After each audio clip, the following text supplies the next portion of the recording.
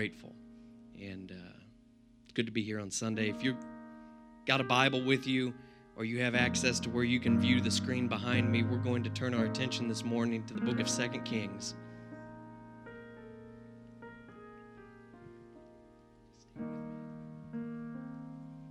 2 Kings chapter 16. I'm going to be reading from the New King James Version.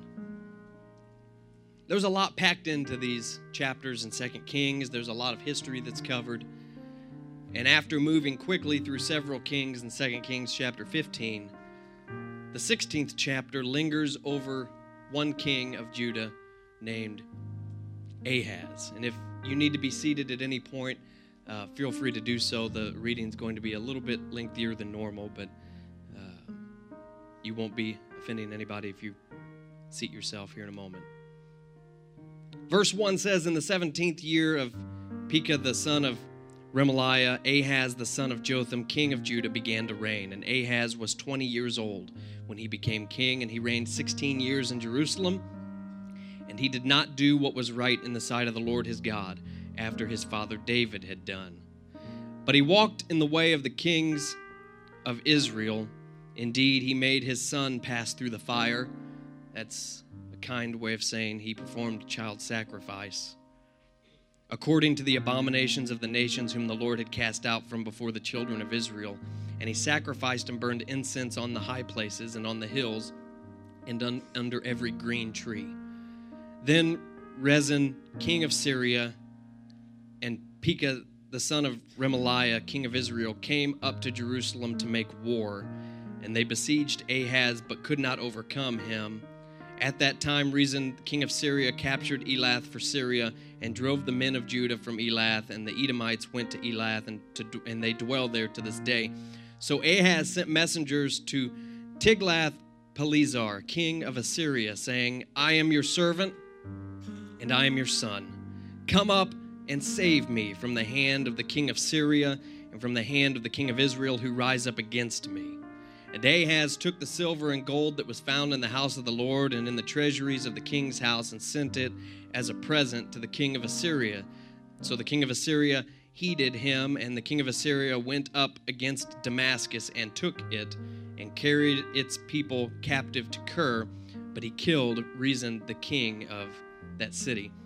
Now King Ahaz went to Damascus to meet Tiglath-Pileser, king of Assyria, and saw an altar that was at Damascus. King Ahaz sent to Urijah the priest the design of the altar and its pattern according to all of its workmanship. And then Urijah the priest built an altar according to all that Ahaz had sent from Damascus. So Urijah the priest made it before King Ahaz came back from Damascus. And when the king came back from Damascus, he saw the altar, and the king approached the altar and made offerings on it. And he burned his burnt offering and his grain offering, and he poured his drink offering, and he sprinkled the blood of his peace offerings on this new altar. He also brought the bronze altar, which was before the Lord, from the front of the temple, from between the new altar and the house of the Lord, and he put it on the north side of the new altar. Then King Ahaz commanded Urijah the priest, saying, on the great new altar, burn the morning burnt offering and the evening grain offering and the king's burnt sacrifice and his grain offering with the burnt offering of all the people of the land, their grain offering and their drink offerings, and sprinkle on it all the blood of the burnt offerings of the people of their sacrifice. And the bronze altar shall be for me to inquire by.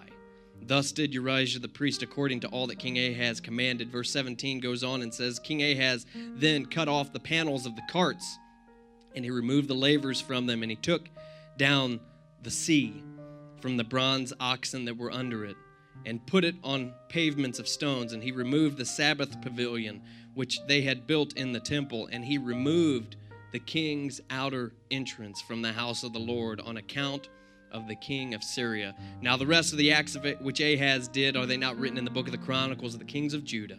So Ahaz rested with his fathers and was buried with his fathers in the city of David. Then Hezekiah his son reigned in his place. Let's set our Bibles down this morning. I want to preach from this topic on this Sunday morning, when crisis comes. When crisis comes. Lift up our hands across this place and seek the face of the Lord. Heavenly Father, in the name of Jesus. Lord, we're coming to you right now. There's faith that's in the building. We've praised and we've worshiped. We've tuned our senses and our sensitivities toward you. Lord, we've left behind all the distractions and all the things that happened the week before, God. And while there's a temptation to sit and to think about everything that's before us in the week ahead of us, God, Lord, I pray that there would be a focus and an attention that would, Lord, that would grasp us this morning. Lord, that you would help us to have an ear for what the Spirit would say to the church, that you would help us, God, to have faith to respond to your word today. Lord, I pray all these things in the beautiful name of Jesus. In the name of Jesus, amen. You may be seated. When crisis comes. When crisis comes. It's when crisis comes. Not if crisis comes. When crisis comes. I want to start off this morning by making a very clear statement. God wants to be with you through your crisis. God does not want to abandon you. God does not want to be left out of the picture. God does not want to leave you to fend for yourself, but God desires to be with you in and through and on the other side of your crisis. It doesn't matter what your crisis looks like today. It doesn't matter if it's a financial crisis, if it's a family crisis, if it's a health crisis. It doesn't matter if it's a sin crisis. God wants to be with you in your crisis, and He wants to see you through your crisis. And it's not today a matter of if crisis is going to come knocking on your door. It is a matter of when crisis comes. And when crisis comes, God wants to be with you through it. Ahaz was facing a crisis.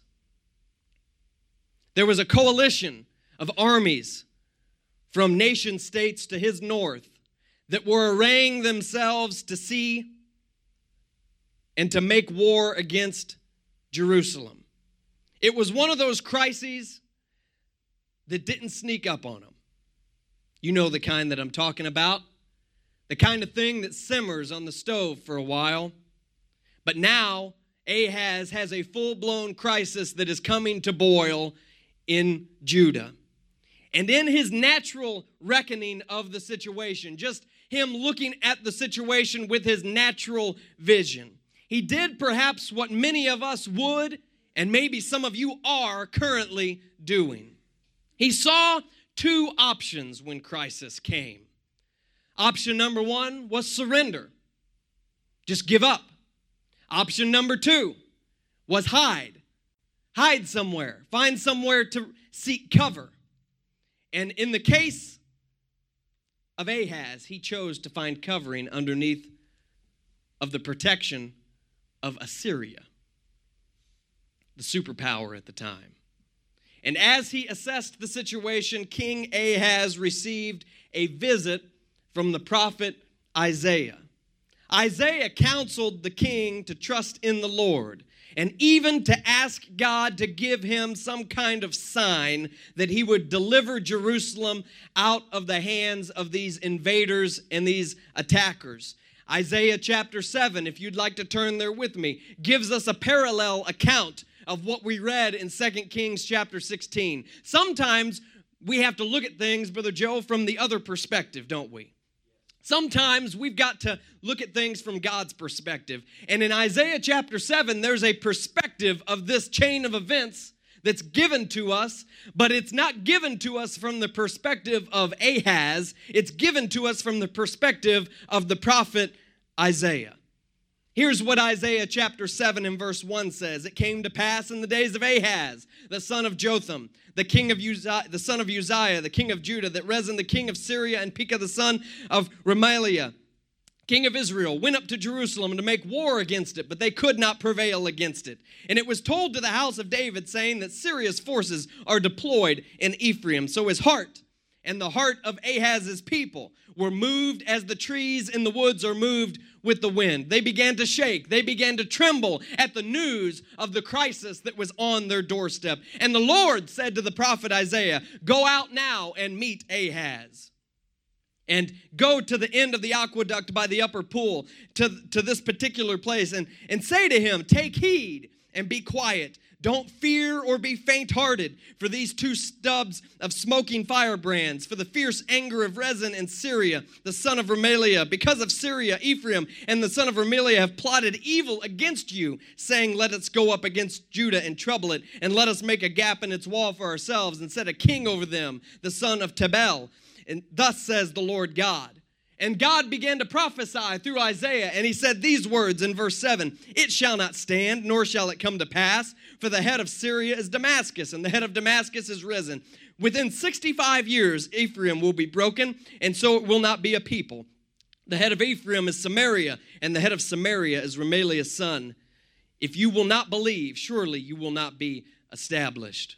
And the question becomes at this point in the story is, who will Ahaz turn to? And we've already read the passage together, and we know that Ahaz chooses not to surrender, but he also chooses not to take the stand of faith like Isaiah is asking him to do, to trust in the Lord. But Ahaz turns to the superpower Assyria, and he submits himself to Assyria. And you'll see that Ahaz basically has two things that he can choose between. He can either enact a policy of fear, or he can enact a policy of faith. He can either let fear operate and dictate the course of his life and the course of his household, or he can allow faith to step in, and he can trust in the Lord and decide, I'm going to stand in the promises of God. I'm going to be established. I'm going to allow God to work on my behalf. He established my kingdom. He brought me to where I am. And Ahaz has these two choices. He can choose between taking the perspective of fear, or he can turn the other way and take the perspective of faith. And he begins to look at his options that are afforded to him that day. And instead of deciding to weather the storm and trust God, Ahaz turns to Assyria for salvation. And when he does this, he goes from the frying pan into the fire. He only makes a crisis worse than it already was before. He understands that there's something has to be done. But in his flesh, he decides to side with fear instead of operating in faith. I'm talking this morning about when crisis comes. It's not a matter today of if you're going to face hardship, of if there's going to be a trial or a crisis in your life. But it's a matter of when it comes, how are you going to respond to it, Ahaz? What are you going to do when crisis comes? We understand Ahaz's train of thinking because we've reached this place many times ourselves. We've all had crisis moments in our life. And if you haven't had what you would label a crisis moment yet, just hold on for a little while, and one's going to come down the pipe at you. I'm not speaking gloom and doom over you. I'm just speaking life and reality to you. There's going to be trials. There's going to be hardships. There's going to be crisis. And when that moment comes, the people of God have a decision to make. Am I going to allow fear to guide me, or am I going to be a person of faith? We can understand where Ahaz is because we've been there ourselves. He thinks he's choosing freedom. He thinks by allying himself with Assyria that he's finding a way out of his situation, that he's doing something that's going to ultimately help him. But that freedom that he is trying to lay hold on is actually motivated by a root of fear, and it's not freedom at all. That freedom, that thing that feels like freedom when it's motivated by fear is actually bondage, is actually submission to the things of this world, is actually enslavement to sin and to the world and to the enemy. And Ahaz, on the surface level, doesn't realize that the freedom that he's trying to purchase for himself is actually coming from a place that's not motivated by faith, but it's motivated by fear.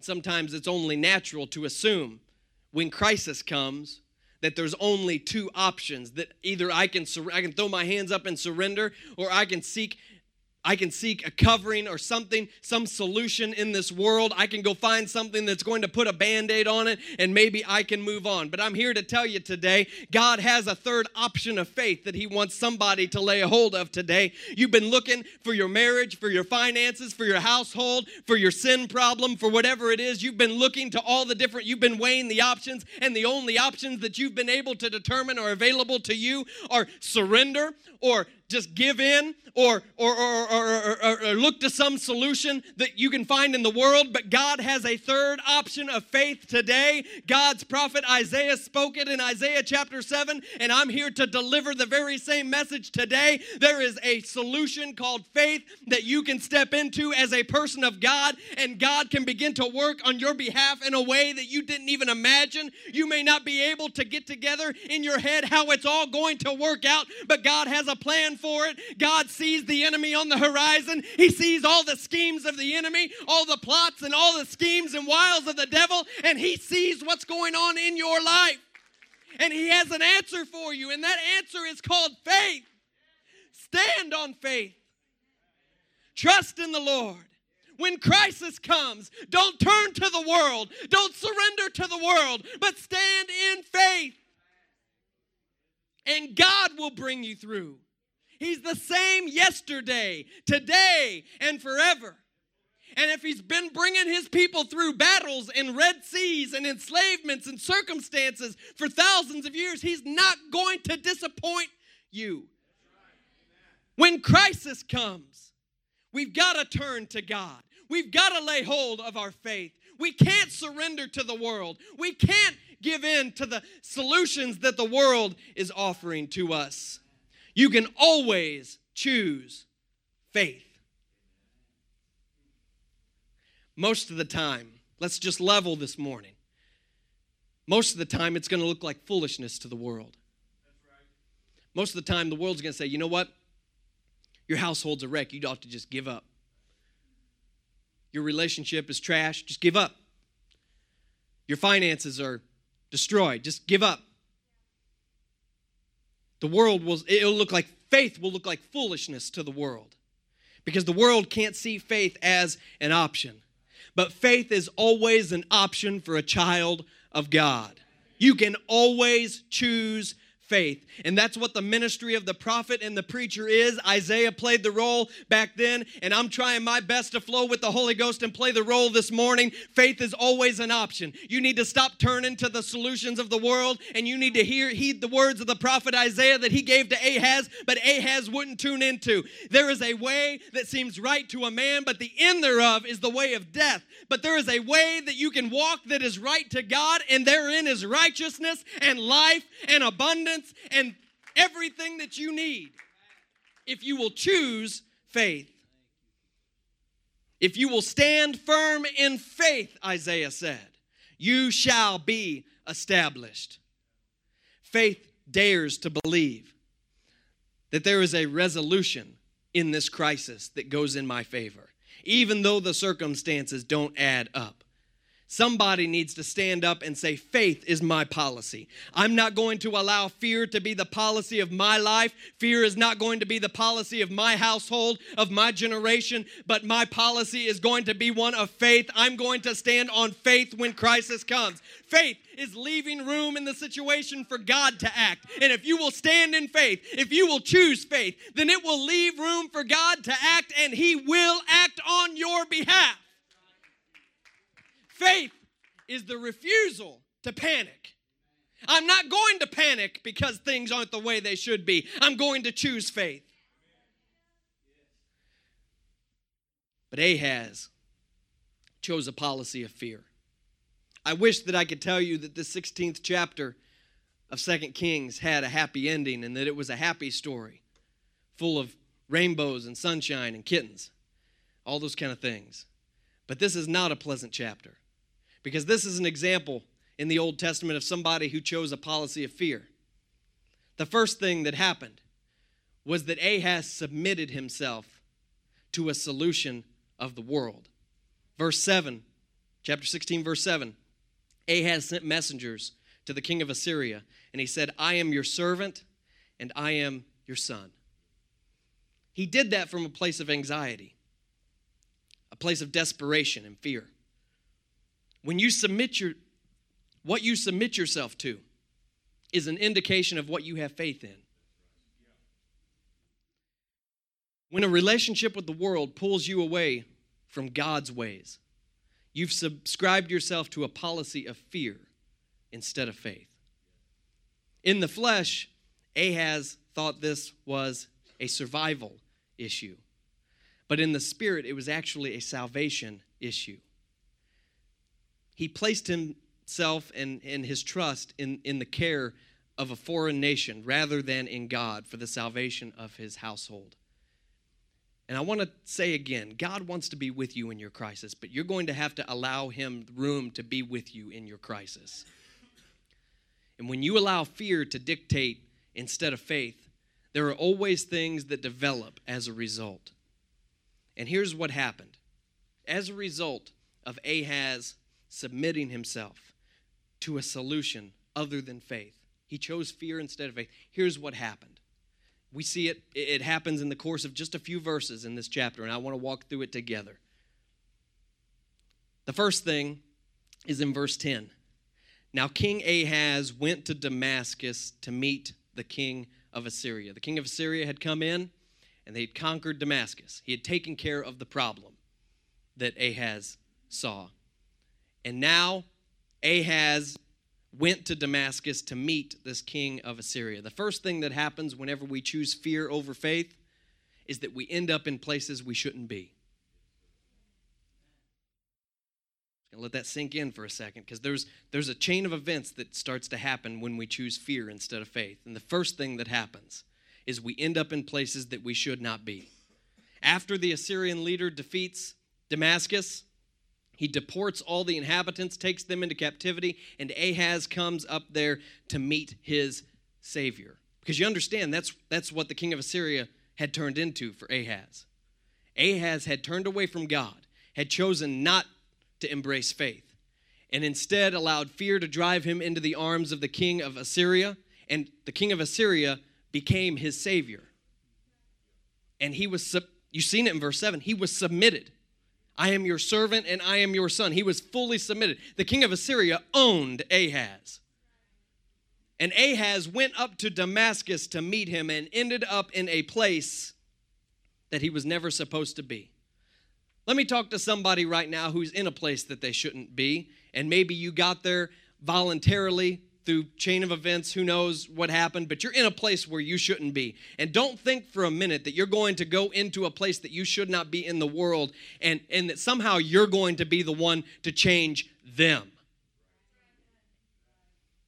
I realize that we're in the world and that we have opportunities to be a light and to be an influence, but you need to recognize that there is a difference between being in the world because of faith and being in a place that you're not supposed to be because you've allowed fear to drive you to that place. There is a difference between being in the world and being in the world in faith so that you can be the light to the world. And Ahaz found himself in a place that he was never supposed to be. Ahaz got to Damascus and found out that he was owned by the king of Assyria. He found out that because the king of Assyria was never going to come to where Ahaz was. When you operate in fear, you're always going to have to go to where he's at. He's always going to remind you who's in charge. And the first thing that happens when we allow fear to begin to dictate our life is we end up in a place that we're not supposed to be. The second thing that happens is in verse 14. Or verse 10 goes on. They went to Damascus to meet the king of Assyria, and he saw that an altar was at Damascus. And Ahaz sent the designs of this altar. He saw it and he liked it. He liked what he saw. This was an altar where they offered up offerings to false gods. And he liked the design of it. He liked the way it looked. He liked everything about it. So he had some of his guys draw it and sketch it out and send it back to Jerusalem. And he told his guys back in Jerusalem, he said, I want you all to build me one of these before I get back home. And that's what they did. And what you have here is the first thing that happens when we allow fear to take control is we end up in a place that we're not supposed to be. Then what happens is we get exposed to things that we were never supposed to be exposed to. We end up coming into contact with things that you're not supposed to come into contact with. Ahaz took notice of this altar to a false god that was in Damascus, this place that he was never supposed to be in to begin with. And he embraced the worship of these false gods at these pagan altars. And he sent the designs back to Jerusalem so that when he got home, he would be able to do his own worship of these false gods. Because he was in a place that he never should have been, he got exposed to something and came into contact with something that he never should have come into contact with. And you have a choice today. You can choose faith. You don't have to come into contact with things that are going to derail your relationship with God. You don't have to end up in places that you're never supposed to be in the first place. You can choose faith today. We have a choice when crisis comes. We have a choice. And when we choose fear, it always compromises our position. It always brings us to a place where we are compromised spiritually because we end up in places and in positions we're not supposed to be. And we come into contact with things that God never intended for us to come into contact with. We can choose fear or we can choose faith today. The choice when crisis comes. The next thing that happens is in verse 14. When Ahaz got back to Jerusalem, he saw this altar that they had built, this new altar to these false gods. He saw this altar, and he immediately went to it and started to offer sacrifices on it. And verse 14 tells us that he brought the bronze altar, this giant altar that sat in the outer court of the temple. This is the place where they would sacrifice. This is the place where they would worship before they went into the inner part of the temple, before they began to, this was the first step of their approach to God. This was their repentance. This was their atonement. This is the place where they got right with God, where they got in alignment with God. And the 14th verse of the chapter says that he brought the bronze altar, which was before the Lord, from the front of the temple. It sat front and center. It was the first thing you saw when you came in. You had to go through it before you got into the presence of God. And he took that old bronze altar and he put it on the north side of the new altar. Here's what that means. He took it and he moved it off to the side. He took the altar of God, the altar of repentance, the place where atonement happened, the place where the sacrifices and the praise and the worship took place. And he took it and he moved it off to the side and he put that new altar to these false gods and he dropped it right there in its place. Here's what happens when we choose fear instead of faith. We end up in places we shouldn't be. We come into contact with things that we never should be in contact with. And you start to relocate repentance and consecration. And you start repentance and the process and the moment of coming to an altar and getting right with God, that gets removed from the equation. And all of a sudden, we're attending church, but repentance and having a move of God in our life is no longer on the table. We aren't coming to temple anymore so that we can come into contact with God. We're coming to temple to sacrifice at some other altar, to do some other thing, to go through some other ritual. But repentance has been moved off to the side, and no longer are we in a position where we can get in alignment with God.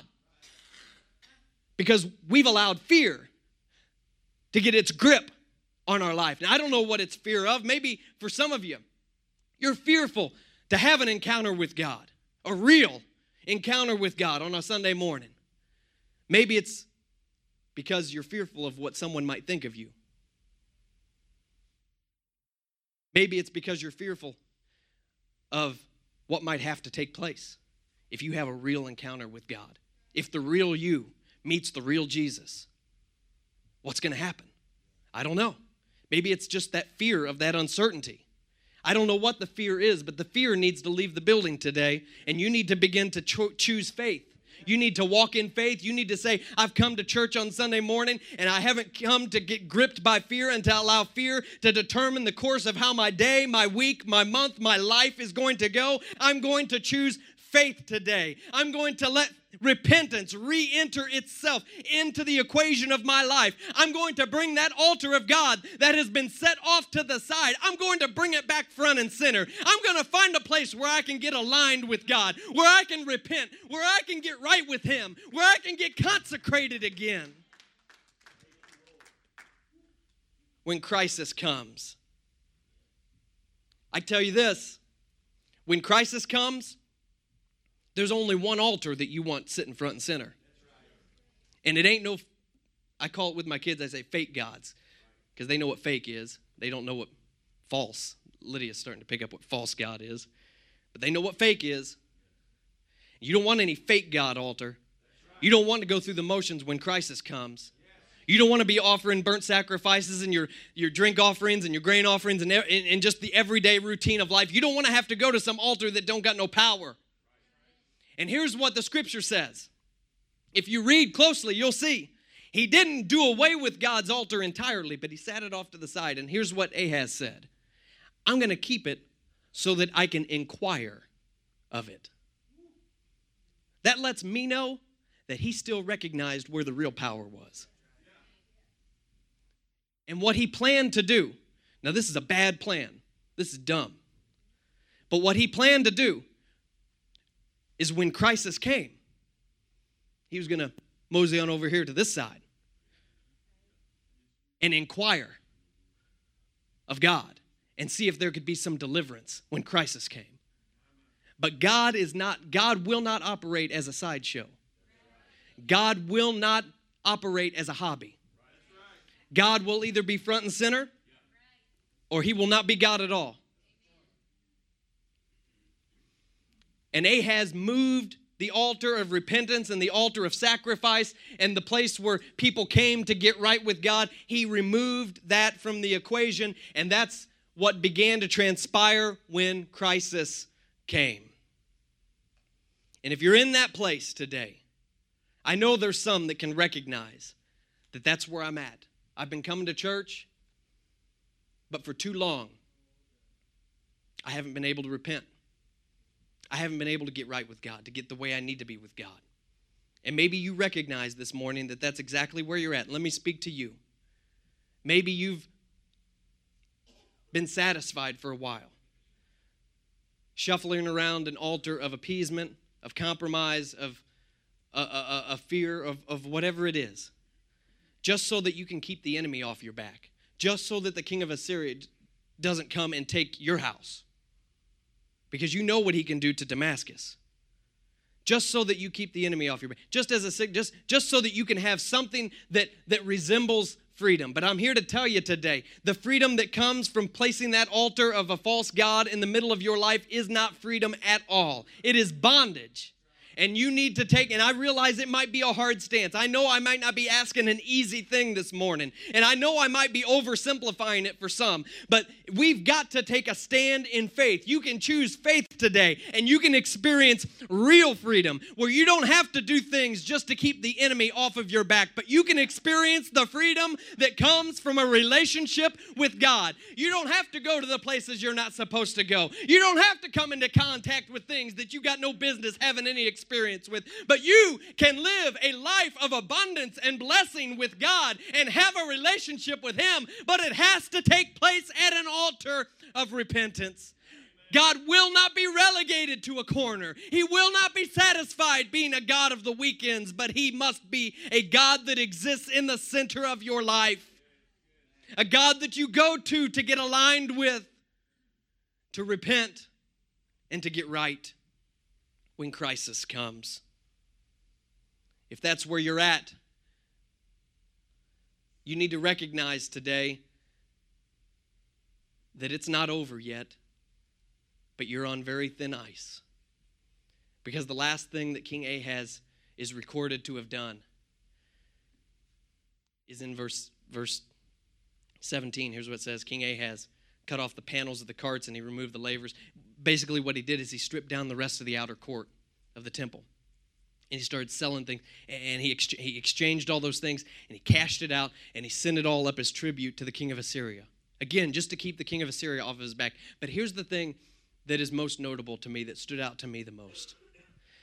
When Solomon built the temple, they designed it to where the king would have a special access point, a private entrance into the temple. It was the king's outer entrance. And the king would be able to come from the palace directly to the temple. That's the best I can gather, at least. And it was a special design feature of the temple. I don't know what it looked like. I don't know how it worked. I just know that it's there. And here's what Ahaz did.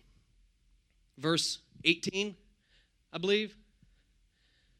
Here's what it says.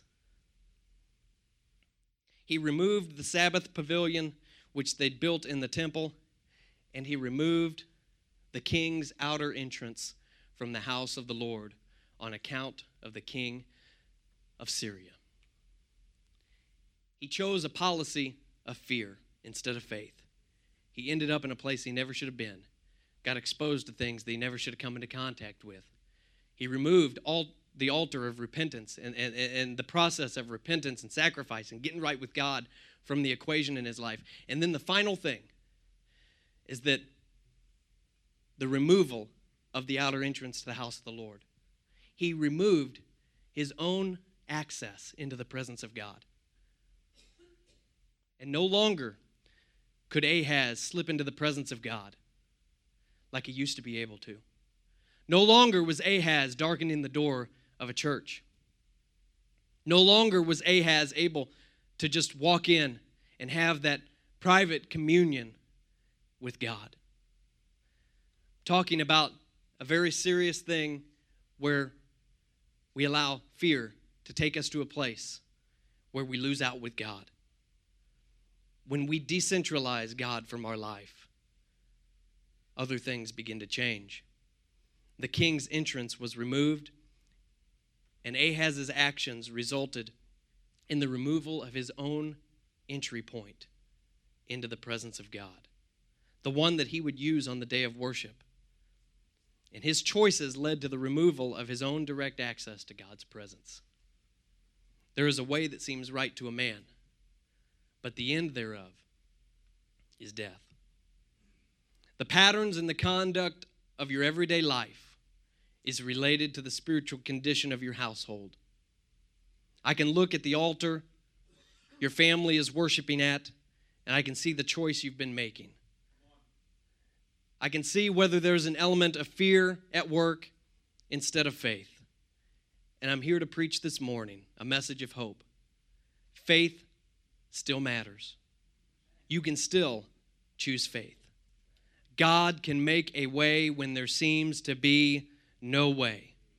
And no matter how far you've gone, faith is still an option. Even though you've made the mistake of running into the arms of Assyria, even though maybe you've embraced a solution that is not of God, even though you've been living with God's altar of repentance out of place in your life, you can still take a step back and recognize. Romans chapter 8 says that you are not obligated to the flesh to live according to the flesh. For if you live according to the flesh, you will die. But if you live according to the Spirit and you start to put to death the things that are not of God in your body, you will live. For as many as are led by the Spirit of God, they are the sons of God.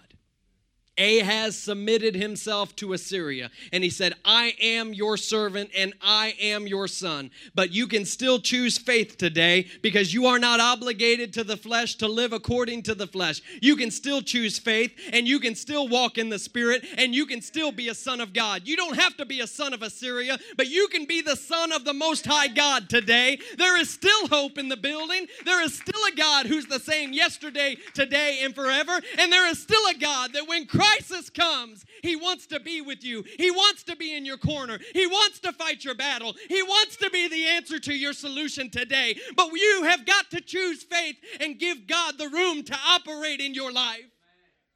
When crisis comes, as the musicians come, What's happening in your life today and the crisis that you may be experiencing is just the backdrop. It's just the backdrop to an opportunity that you have to get into the presence of God. What an opportunity Ahaz had in his generation for God to be glorified with a victory that wouldn't have made sense in a natural way. It was going to be the presence of God. It was going to be the power of God that took care of these armies that were on the doorstep of Ahaz's kingdom. What an opportunity. What a backdrop for a miracle. When the crisis came,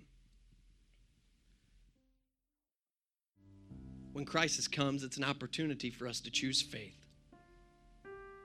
And in the midst of the crisis, the prophet Isaiah was saying, if you'll just stand, if you'll just choose faith, then there can be a great victory. But then he went on to make this promise. Isaiah chapter 7, verse 14. Just a few verses later, still talking to Ahaz. The Lord himself shall give you a sign. Behold, a virgin shall be with child, and you shall call his name Emmanuel, God with us. God wants to be with you during your crisis. But if you remove the altar, if you remove repentance, if you remove your attendance and your presence from gatherings such as this, then God's presence in your life will be minimal, and your crisis very well may overcome you. But when crisis comes, you can always choose faith. Let's stand together. I'd like to offer a question for your consideration this morning. What are you going to do when crisis comes? What are you going to do when crisis comes? I would like to propose an answer. Maybe it's oversimplified. When crisis comes, choose faith. Let's lift up our hands right now because the Holy Ghost wants to minister. Whether you're in a crisis right now or there's one simmering and sitting on the horizon approaching your life, you're in the right place today. God wants to open up that third option of faith. He wants somebody to respond right now because you've been responding in fear for too long.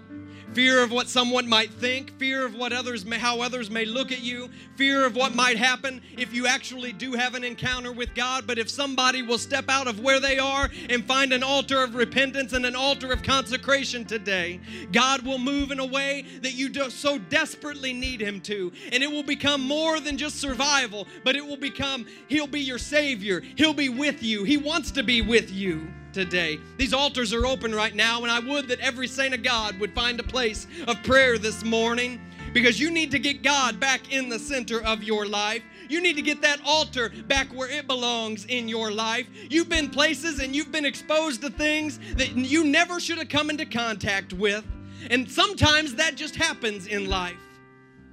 But as long as you've got an altar of repentance, as long as you've got a place where you can get right with God, you can choose faith today. You don't have to be shackled by fear. You don't have to let fear run your life, but you can choose faith today. When crisis comes, faith is the only thing that's going to be the real answer. It's going to be the only thing that takes you to the place that you really need to be. Jesus at the center. God has a plan for you on the other side of this crisis. He wants to be with you. He wants to be Emmanuel, God with you today, because He has a future plan for you on the other side of this crisis. When crisis comes, choose faith. You don't have to